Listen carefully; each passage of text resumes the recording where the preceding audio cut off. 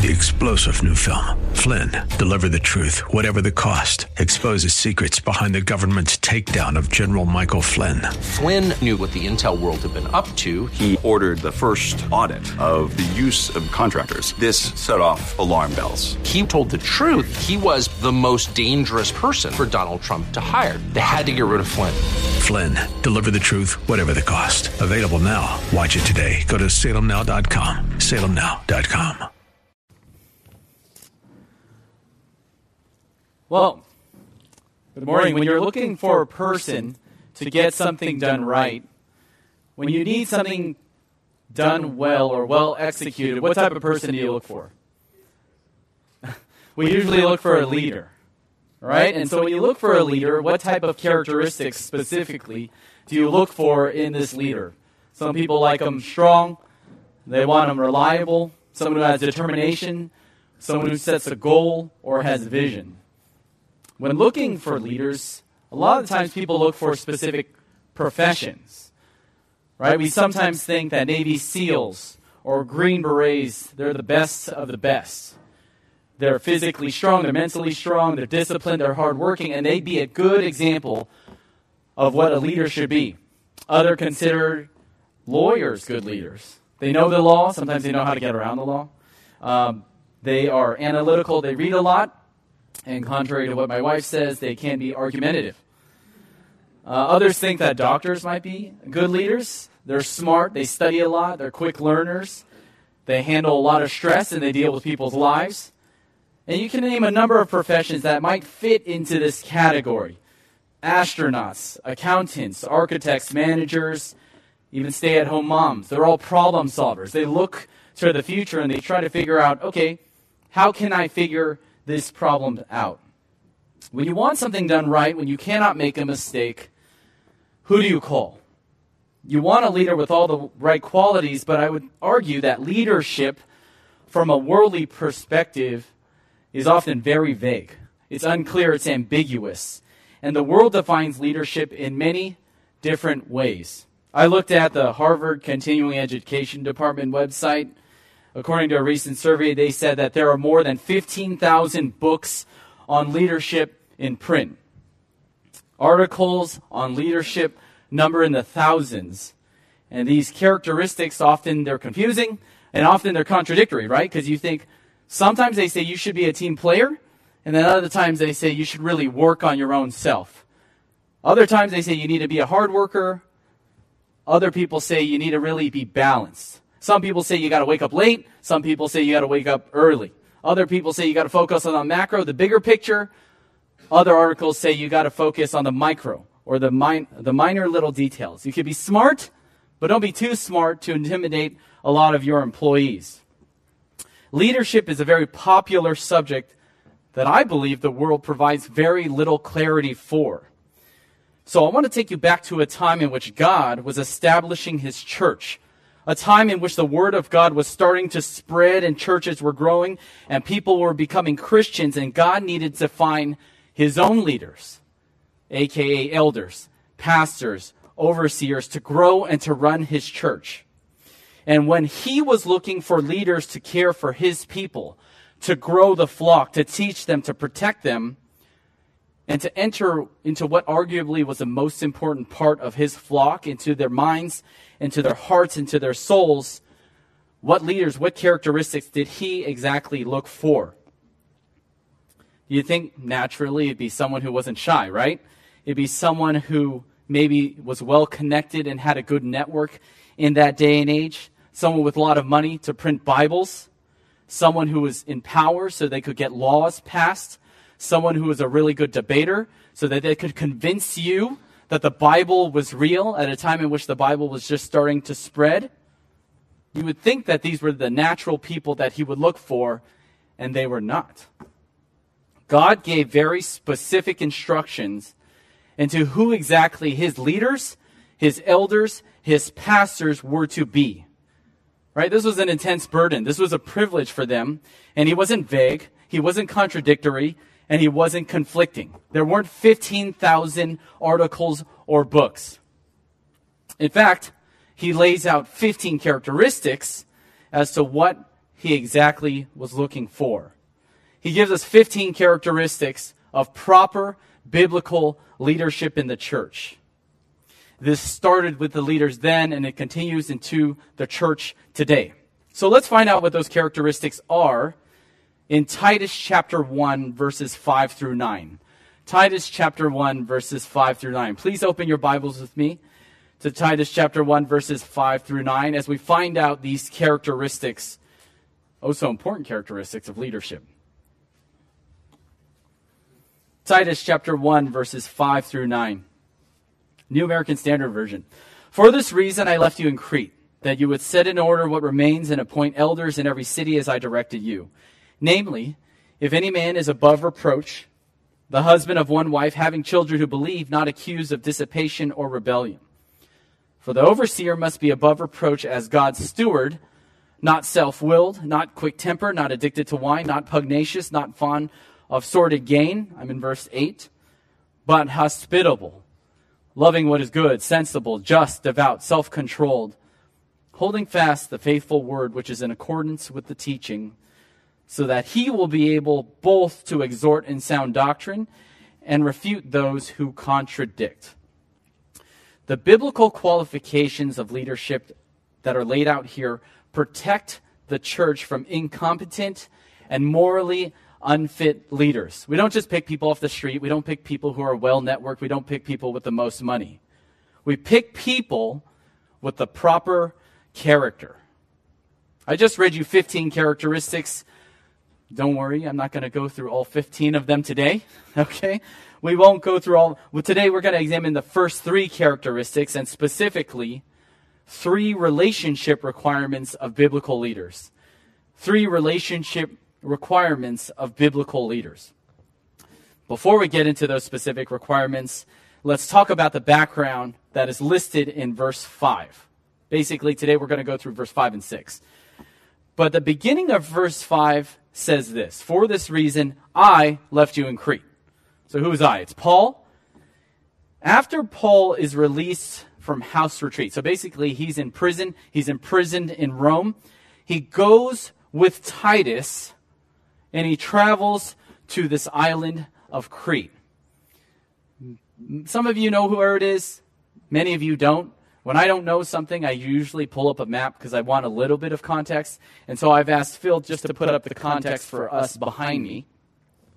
And, you know, if you're a little unclear, it's always good to give us a little bit more mental image of where he's going from. So he's going from Rome. Right over there you see where the boot of Italy is, where it says number 1. He's going all the way to this island of Crete. And when he's going there, he's going with his student, Titus. And why is he going there? When he travels with him, he goes with there because this is a place where there is actually many rebellious people. There's a lot of people actually trying to get a lot of money by putting up false religions or teaching false things. Paul even quotes a famous poet in verse 12, and this is how he describes the people of Crete. He says that they're always liars, they're evil brutes, and they're lazy gluttons. These people were considered the worthless part of Greek culture. So Crete was basically an island where Paul had started to preach, and where many Christians were starting to be converted. Churches were starting to be established. And guess what? He couldn't do this ministry on his own. He instructs Titus, hey, I need you to start to put in leaders. I need you to start to put in churches that are Bible-believing. And in this location, I need you there and to appoint elders to help me to complete this mission. So this is what they're doing as they go into Crete. I found this other picture. I believe it's in Crete. It's called the Church of Agios Titos, and it commemorates the appointment of Titus to oversee the Cretan church. If you guys ever go to Crete, or maybe some of you have been there, I bet this would be a really unique place to visit. Just makes it really real, in which Paul is instructing Titus, hey, you need to start growing your churches. It'd be a really cool place to visit. I just thought it'd be interesting for you guys as well. So anyways, Titus was to correct, thanks Phil, wrong doctrine and practices in the Cretan churches.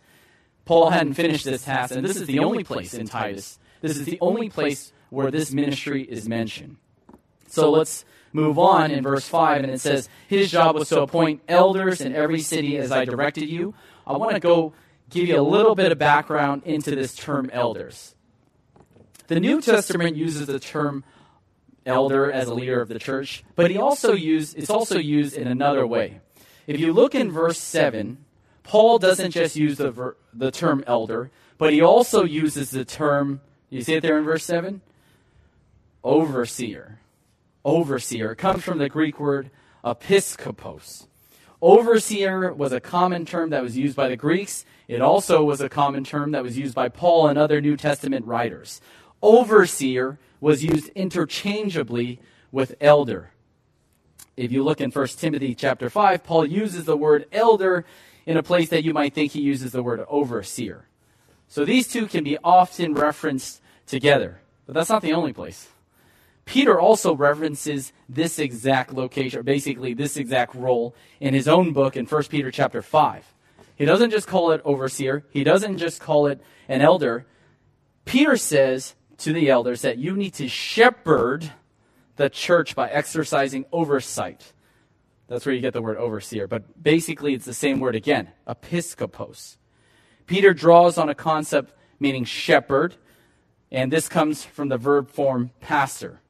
Oh my goodness, so many words, right? So basically in these two passages, Timothy, also in Peter, the bottom line is this. The office of church leadership can be stated as overseer, as pastor, as elder, as shepherd. Okay? Did you get that? Overseer, pastor, elder, shepherd. Sometimes you'll hear those used interchangeably. You'll hear me say that maybe interchangeably as well. I am referring to the same office. A little side note. A lot of Christian churches will think elders are some sort of advisors or executives to the pastor, right? Elders really just have no interactions with the body. Their role is just to advise the pastor. And a lot of churches adopt this kind of role. It's like the elders are a board of directors in a corporation, and the pastor is the CEO, and the pastor makes all the decisions. This modern view of eldership is wrong, okay? This is an incorrect view of a New Testament role of what eldership or leadership is. Elders in the church are to lead the church as well as the pastor. They're to teach and preach the word, protect the church from false teachers. They are to exhort and admonish the saints in sound doctrine. They're to visit the sick. They're to pray and to judge doctrinal issues. So they're just as involved as the pastor because that's basically what they are. As an additional side note to this background, I do want to reference 1 Timothy 3, verses 1 through 7. There's two main places in the Bible in which Paul lists the 15 qualifications, these 15 characteristics of biblical leadership. They're consistent, but I do believe they're also complementary because they help explain it to each other.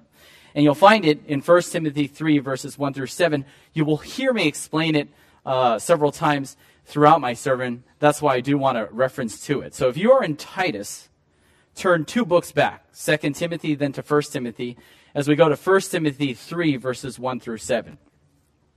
If you were here in my last sermon a couple of months ago, I talked about how Paul is instructing younger pastors, younger people who will start to grow the church. I talked about how this was instruction in how they were supposed to run the church. And so he's giving them direction on why these 15 characteristics are obviously important.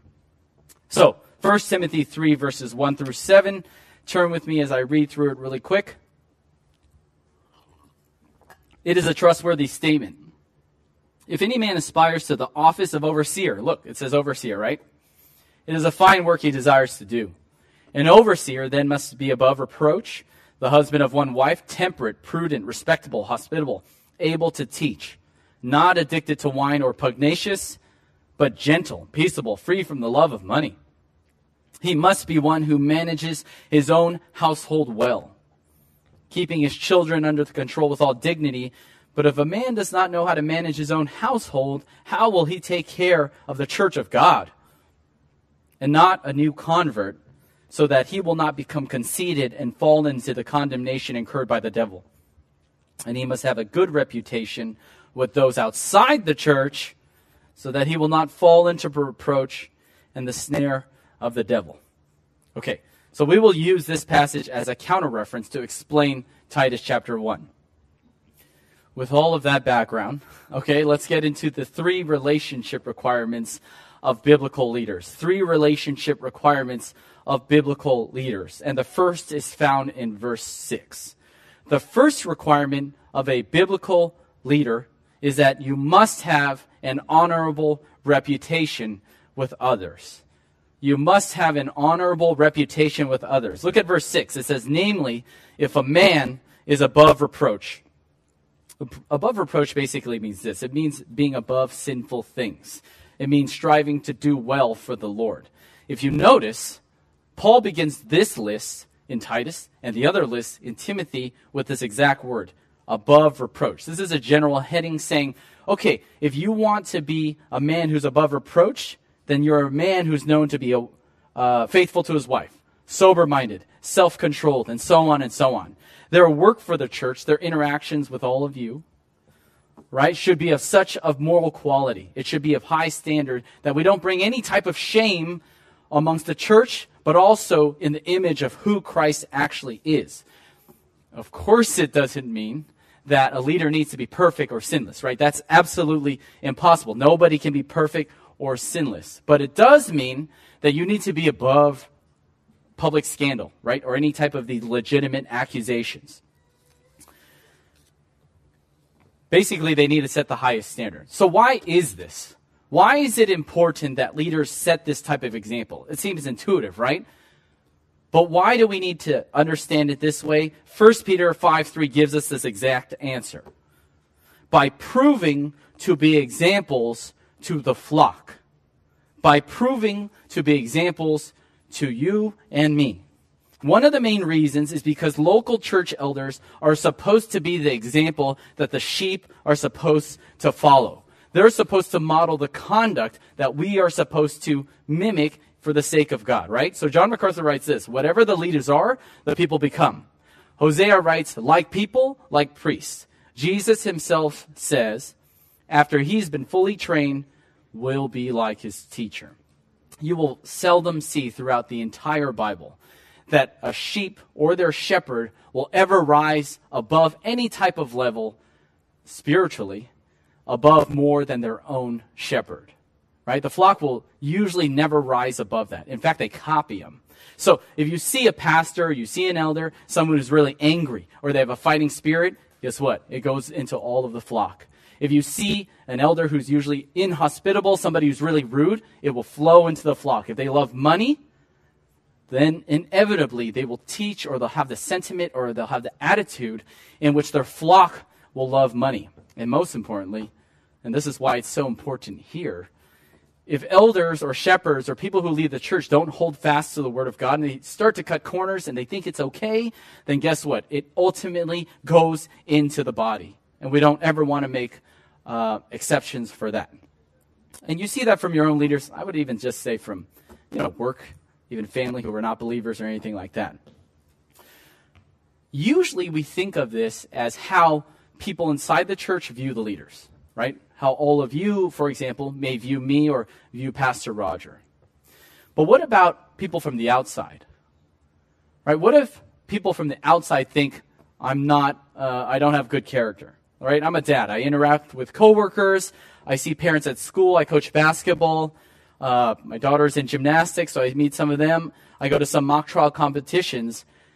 I meet all of these outsiders. But does this passage tell us anything about how people outside of the church view me? Does my reputation also with outsiders matter? 1 Timothy 3:7 says, absolutely it does.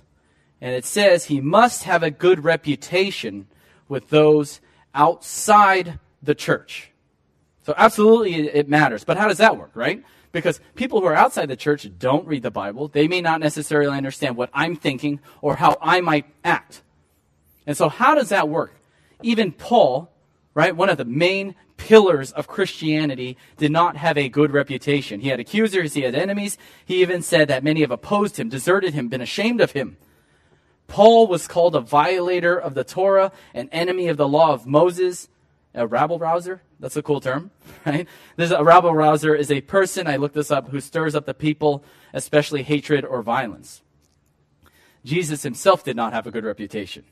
He was controversial in the eyes of the world. He was labeled a glutton and a drunkard, Luke 7, a false prophet, Luke 7, a Sabbath breaker, Luke 6, a friend of sinners, Luke 7, as insane, Mark 3, demon-possessed, John 10, a blasphemer, Matthew 26, and I find this even offensive. He died as a convicted criminal with very few people around him who even supported and loved this man. So unless we want to exclude Paul and Jesus from being considered a leader of the church, it must be more than, when they say this quote, he must be well thought of by outsiders. It must be more than just, oh, he's a really nice guy. And you're right. It doesn't mean that, right? Basically, what this means is the leadership from the outside perspective that still kind of remains consistent, but you're bringing no unnecessary shame upon the office. There's no legitimate immoral actions. So I'll use my example in that. If I go out and I coach basketball, or I go to my kids' events, or I'm a coworker, and they just don't like me because they think my volunteering is baloney, or my views are repulsive, right? Like, how can you believe this book? There's nothing really legitimate about that, right? They just feel that way. However, if they know that when I go out and volunteer, that I'm someone who's usually pretty rude, I'm someone who's unreliable, I say something and I don't do it, I'm hypocritical, then that's when the church should take notice of their leaders, right? So there's no honest, true accusation against him. This instruction is for leaders specifically. However, that does not mean it does not apply to all of us as well, or all of you as well, for Christians. We as Christians do need to aspire to the same thing. So how does this apply?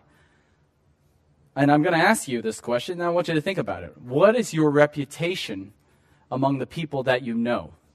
I would start first with the people inside the church, right? People inside the church usually, sometimes, we have a filter, we might have a built-in understanding of how we should think or how we might act. But hopefully it's all still in genuineness, okay? But one of the truest tests, I do believe, of understanding your reputation is, what is your reputation amongst unbelievers? Meaning, what is your reputation amongst strangers? How do you act around unbelievers and strangers? Do you think, well, they don't really know me, I don't really know them, so it's okay if I'm a little bit more rude to them, or it's okay if I cut a little bit of corner here, I can act a little bit more judgy, I can act a little bit more self-righteous? Or does your reputation with outsiders or strangers continue to mimic the kindness and godliness that we expect in everyday living? So I'll give you an example. If you're wronged or offended, are you someone who forgives quickly? Do you hold grudges, or do you make it a big deal and blast it out over hours, over days, over months? Are you known as someone who's cheap, or are you known as someone who gives generously? And I'm not just talking about in terms of money. I'm talking about in terms of also presence, your time, your attention. When you go up and you talk with people, it's very easy to be very surface level, right?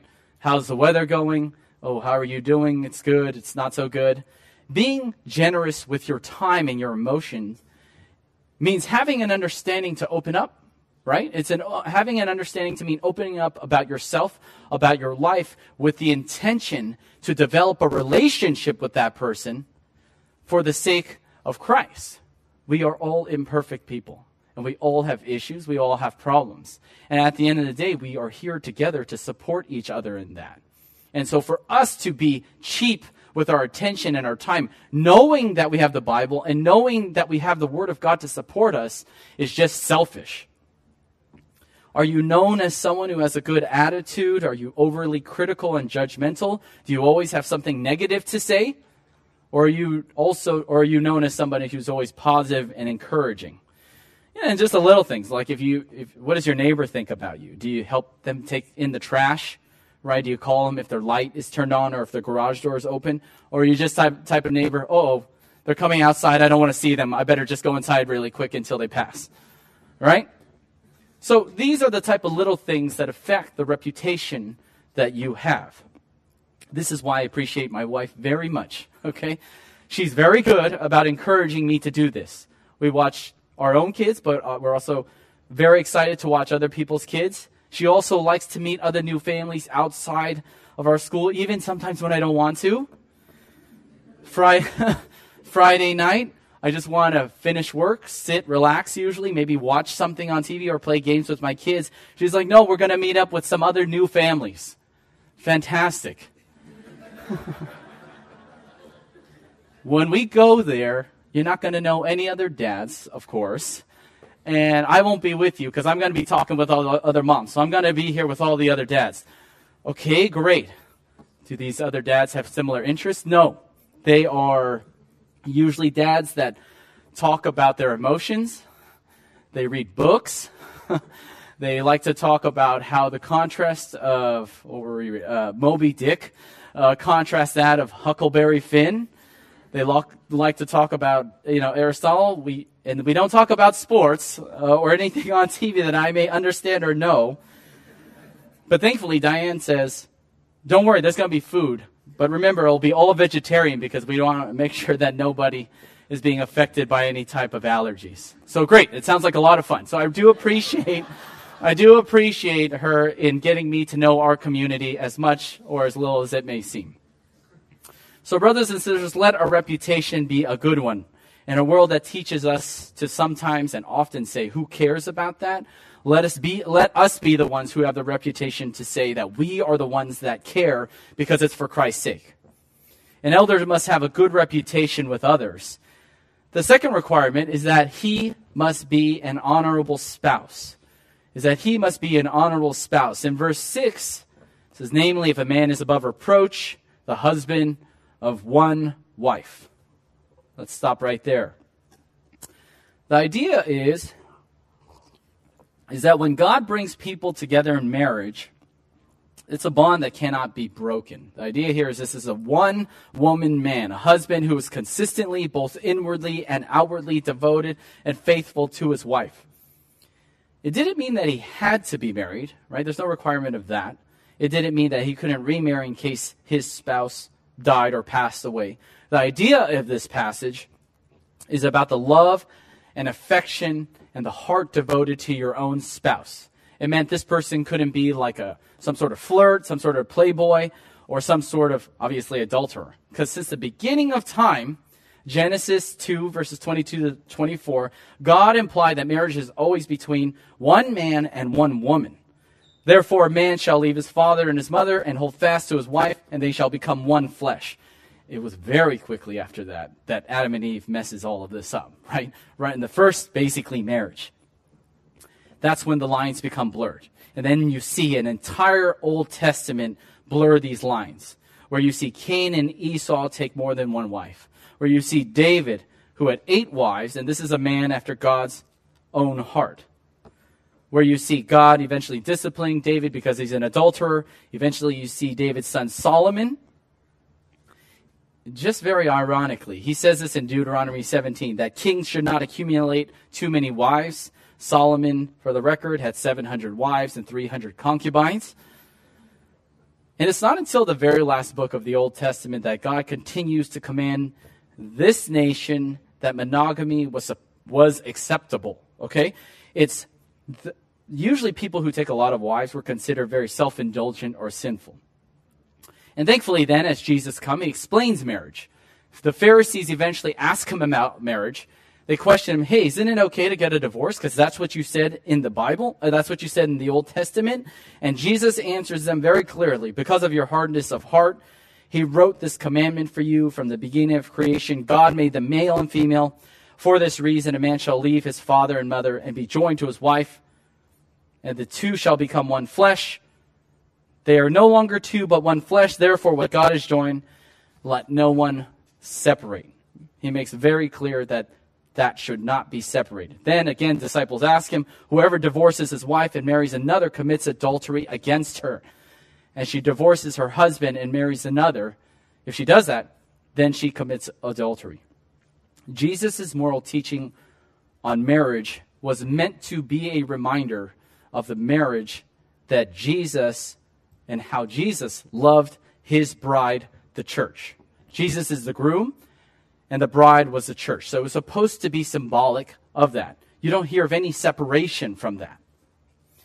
What's really interesting, I believe, is that God's standards on human sexuality is treated in Scripture as some of the most important rules for all of us to follow. And I would say, it obviously applies if you're married, but it should apply even in your own singleness. But in the Old Testament, what's emphasized next to idolatry most frequently is teaching against adultery. Adultery is emphasized second only to idolatry, and I should say teaching against adultery. So Paul includes in all, he lists in a number of places sexual sins, or a list of sins. In all of those places, he always lists sexual sins because he knows that this is a danger for men and for women. In both of these lists, right, in Titus and Timothy, after he says above reproach immediately, what's the first characteristic he mentions? The husband of one wife. Protecting our marriages in the church, I would say, is of utmost importance because I would say even for elders and even for all of us, sexual sin doesn't just start off like we're going to go cheat on somebody. It starts as an intimacy outside of the marriage relationship in any number of ways, right? It could be with another person, but oftentimes it's just through entertainment. It's what you look on your phone. It's the people that you spend time with. It's when all of these types of things start to take away attention from one of the spouses, and then that's when an intimacy outside of the marriage begins to develop.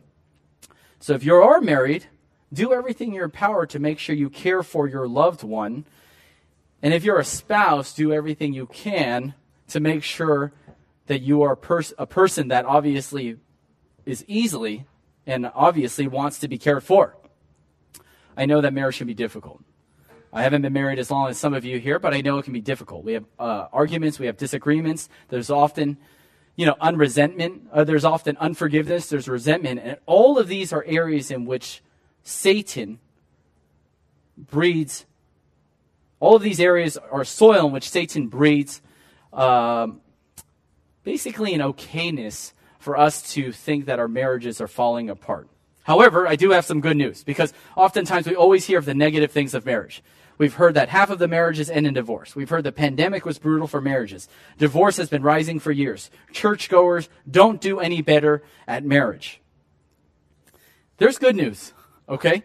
So there's a lot for us to work on. However, what is interesting is Focus on the Family did an 8-year investigative study on marriage and divorce statistics, and they published a book called The Good News About Marriage. And I wanted to read a couple of debunking myths, because I don't want us to believe that marriage is something that, is forever turmoil or forever pain for all of us. There's encouragement in this.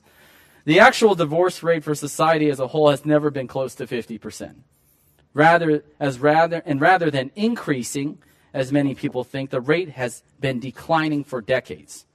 Divorce rates continue to fall. In 2019, the most recent year for this statistic here, the divorce rate declined to levels not seen in 50 years, with only about 15 marriages in every 1,000 resulting in divorce. This is a 34% fall from the 80s. Most marriages continue to be happy. This was true even during the pandemic. A 2021 poll found that 92% of married couples were either extremely or very satisfied in their marriages. And the percent of those who were extremely satisfied rose 14% during the pandemic or shutdowns. Amazing, right? During the pandemics. And finally, a third one, divorce continues to be lower in the church. As they detail in the book, the original belief that there was no difference in the church was that they didn't look at the people who actually attended church. They didn't look at the church attendance of people. Research continues to consistently show that divorce rates are significantly lower among those who actually attend church. And why is that? It's because a lot of the times I would say the world would say you're just dealing or you're just maintaining your marriage relationship through 30, 40, 50 years. And at the end of 50 years, we've fallen out of love or we don't see each other in a new light. The beauty of a marriage in the church is that you understand that your spouse is not only a believer of God, but is someone who is renewed every day in the sanctification of God's work. This is somebody who will continue to get better and better for the sake of Christ. And what do you have on the other side? When you continue to commit wrong, when you continue to do something bad, you do have a spouse who has an understanding heart, hopefully, an understanding heart to encourage you to go straight, to come back to where the Bible is saying. And I'll just say this. It's every desire for Satan to basically ruin our marriages, right? And especially those of people of leadership in the church. This is his most effective strategy because we know that the lust of the flesh, the lust of the eyes, and the pride of life take us away from these things. And let me just say this as a side note because sometimes I like to rant about this. But I do believe that as effective as cell phones actually are for us, they can be a very dangerous tool in our marriages. It's very obvious that cell phones can be used to look at inappropriate pictures, to look at pornography, to look at things that distort what our spouses either should be or are. But also, cell phones take us away from taking the time to talk with our significant others. Right? We get used to looking at our cell phones and not talking to our spouses. We get used to not talking to people because we feel as if we are busy enough when we're looking at the cell phone. Additionally, I do believe the cell phone can sometimes lead us to jealousy. It leads us to envy because we see either people or circumstances or social media in which everything is perfect in some other family's life, and that's not a real depiction of what a family has to go through. Finally, of course, the cell phone can also lead us into doing secretive things that our spouse may not know of. It gives us a way to hide ourselves, our personality, or even who we might be talking to. So don't get me wrong. I know that the cell phone is useful. It's it's good to keep in contact with people, but please know that it can be a very dangerous tool in our marriages, and I always want to help caution you against a good exercise of restriction in using our cell phones. I don't want just our marriages to exist. We want them to thrive. The elder must have an honorable reputation with his community. The elder must be an honorable spouse. And finally, the elder also must be an honorable parent. Verse 6. Namely, if any man is above reproach, the husband of one wife, and here it says, having children who believe. Having children who believe. This is a little bit of a doozy, right? Because there's actually two interpretations for this. One interpretation says that if an elder or a shepherd does not have a child or children who believe in Jesus Christ, then they can no longer be an elder, or they can no longer be a shepherd of the church. Meaning, right, if Pastor Roger or myself have children who do not believe in Jesus Christ, we cannot lead the church. This is one interpretation of this passage. Let me explain to you why I don't believe that this is the correct interpretation of this passage, okay? The correct interpretation, and I'll lay it out here and I'll explain some of the reasons why. The correct interpretation of this passage is not whether or not children actually believe in Jesus Christ. I believe that the correct interpretation is to ask whether your children are actually obedient, whether they're submissive, whether they're respectful children in the house. Right? And you contrast that with whether or not they're respectful. Maybe they're off course. The point you're looking at is not whether or not they're believing children, but rather if their behavior indicates some sort of respectfulness, if they're submissive in the house. So this is why we adopt, and I believe this is the latter, this interpretation for a couple of reasons. First of all, let's go back to 1 Timothy 3:5. You don't have to turn there, and I'll just read it for you. But in 1 Timothy 3:5, it identifies an elder's qualifications on how he actually manages his house. Here, in 3:4, the elder is showing his ability to lead his family or to basically create an environment and a household that leads to salvation. Obedience and submission, we know, cannot produce believers, right? We know that the work of God, the Spirit of God, His choice from the beginning of time is what makes believers. Not anything I could do in my house can make and force my kids to be believers. However, it does say I can create an environment in which that can in fact thrive, right? If I create an environment in which I discuss the things of the Lord, I discuss the things of the Bible, I discuss the things of truth, and I make them think through that, then that's certainly more conducive for them to be believers than if my house were just chaotic, where I just had all kinds of drugs or alcohol or anything that's bad in there, right? Paul's basic logic is explained even further in Timothy when he asks the question, for if someone does not know how to manage his own household, how will he care for God's church? Right? So how will he do this? The home is a small example of the church. If the elder cannot take care of his home, then he cannot, theoretically, to go up, take care of something that's bigger, take care of his own church.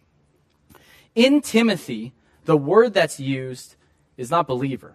It's used faithful. So basically being faithful children. Believer and faithful have the same word. It's called pistos. And in this context, in Timothy, as it translates over to Titus, I do believe gives an accurate explanation of what that is. That this is, in fact, a faithful child. We know that we know that children may not necessarily be believers, but they can be respectful. They can be submissive to their parents. So going back to what this actually means. If the child in a house is out of control, right? They're in just so much sin that it brings so much stress, it brings so much tarnish upon the reputation of that leader, then that leader probably shouldn't be in leadership. That person needs to take care of that household well, because you have many types of distractions. You have many types of things that are going to ruin your own testimony, but also you should probably take care of your own kids first. And that's okay.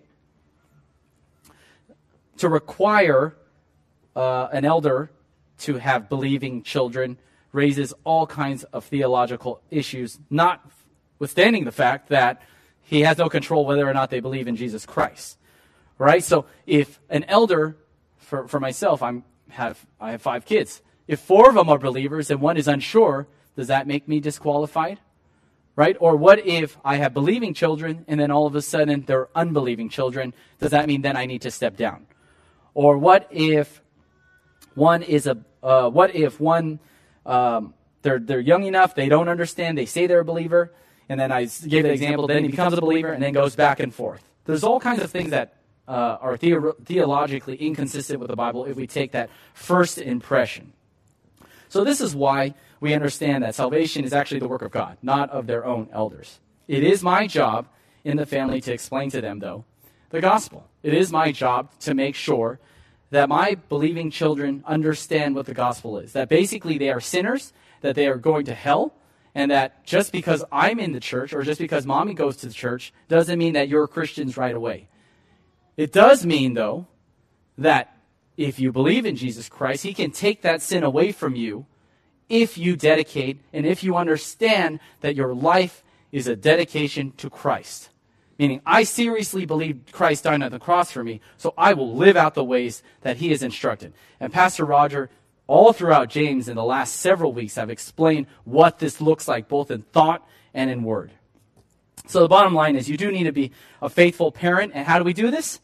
You just basically judge and decide what you want into your homes. As parents, we decide what we want them to see, what we want them to read, the people that they hang out with. As parents, we get to decide what things we're going to talk about with them and what things that they should be thinking about and how they should think about things. It's hard as a parent, but I was encouraged by one of the members in our congregation. God may not necessarily have destined all of my children or all of our children to be saved. And that's one of the hardest things for me to come across. But one of the most encouraging things that I ever heard in the church was from one of you. And they said that, well, maybe this wasn't God's will. And I want to glorify God in that. I want to glorify God even if I understand that my child is not going to heaven. And that struck me immensely because you are prioritizing basically God's will over your own will.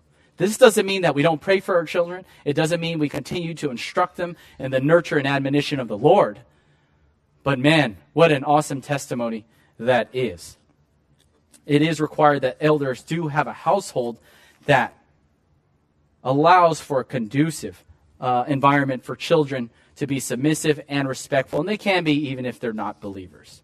This is the third relationship requirement that God requires of his elders and his overseers. We all know that elders are entrusted with God's dearest and most costly possessions, his children. And elders hold a position of authority and trust. He acts on behalf of God, and they often go into the most intimate part of people's lives, their hearts and their souls. They also have a lot of control over the doctrinal influence of where the church is going to go. So this is why church elders must be men who are well known by the community, by their marriages, and in their homes. When God wanted his church established and to take care of his people, he didn't ask them to be the strongest physically. Thank goodness for me. He didn't look who had the most money or well-connected. He looked for the people with the best and the most outstanding character. This is what God valued, and he values now. At the beginning, I mentioned a number of professions, right? Lawyer, Navy SEAL, accountant, engineer, astronaut. You're required to have all of these skills in your mind. But from my own personal experience, the character part, even when you take the bar exam, the character part is little emphasized. Isn't that a little ironic, right? It kind of flips it a little bit on his head. But basically, you're supposed to have all of these skills in your mind, but we never look and go deeper. And I would say it's deeper into the heart. Right? The Bible flips this understanding of leadership that it's not just what you know or how to act, but it's really what's inside. And this is how God instructs us to value leadership and all of these characteristics. I will get into additional characteristics when I have that opportunity and hopefully the chance to come up with you again. But I do want to remind you that relationships are the gateway to people's hearts and soul, and God makes it a priority. God requires it of me, his leaders. He requires it of you as well. What a privilege. Let's pray. Father God, we give you thanks, Lord, just for an understanding of how you have chosen your leaders in these 3 relationships, but also even more so these 15 characteristics. We give you thanks, Lord, that you are not vague, that you are not unclear, but instead you are clear into what we are to look for. Help us, Lord, to just delve into each of these characteristics and just think about them and apply them to ourselves, to be able to understand how to have an excellent reputation with those inside and outside the church, to be able to have a marriage that glorifies you, to be able to have children who are understanding, who are submissive, and understand the gospel. In all of these things, Lord, we give you thanks for giving us leaders who have a desire to do this both at this church and also at all churches that glorify your name. I pray for the leadership, even for our church as well, that you will continue to protect us, that we be able to take the church in a direction that glorifies you in just so many different ways, that we would be able to be involved in all of the flock and all of their lives in a way that encourages them. In Jesus' name we pray. Amen. 3-star General Michael J. Flynn, head of the Pentagon Intelligence Agency, knew all the government's dirty secrets. He was one of the most respected generals in the military. Flynn knew what the intel world had been up to. He understood its funding. He ordered the first audit of the use of contractors. This set off alarm bells.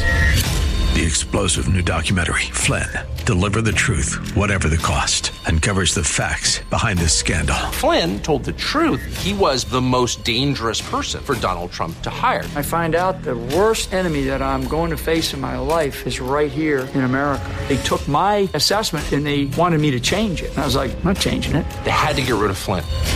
With in-depth interviews, archival footage, and never-before-seen personal records of the man behind the headlines. I just felt like I was drowning. Flynn, Deliver the Truth, Whatever the Cost. Available now. Watch it today. Go to salemnow.com. salemnow.com.